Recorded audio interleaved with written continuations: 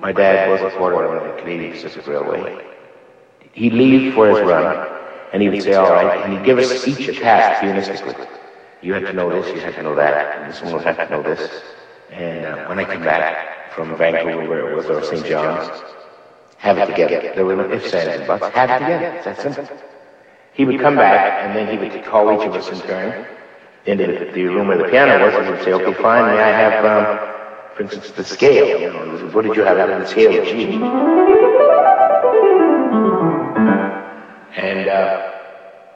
And he'd go through the scales, he'd go through the arpeggios, all the things that we were supposed to learn. And of course, it got to the point when he found one of us, usually me, I guess, that was playing games and wasn't practicing. He'd sit there with a little strap. And he knew for a fact, that I think my mom used to kill me. You know, he'd come in off the railway, and my mother would say, you know, for whatever it's worth, he may have signed the book, but I don't think Oski spent half an hour at the piano while you were gone. But usually that was the routine. He would go through this workbook, categorically from point one to the end, and say, well, what have you done, what have you done? And if you did well, he said, fine, now here's what I want you to do next week. I think this was all designed to give us a sense of responsibility of having, as I said, having goals to reach, having certain debts we had to honor musically, and we had a time limitation to do it.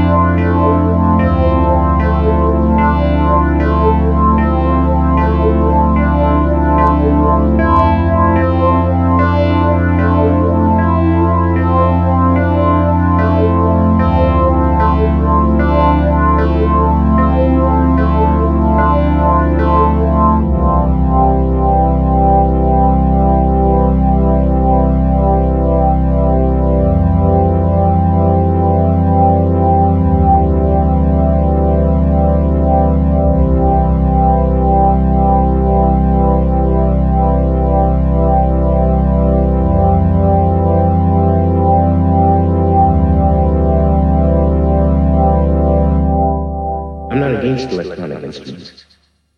I think it's a step forward in the field of music. It just depends on how they're used and by whom they're used.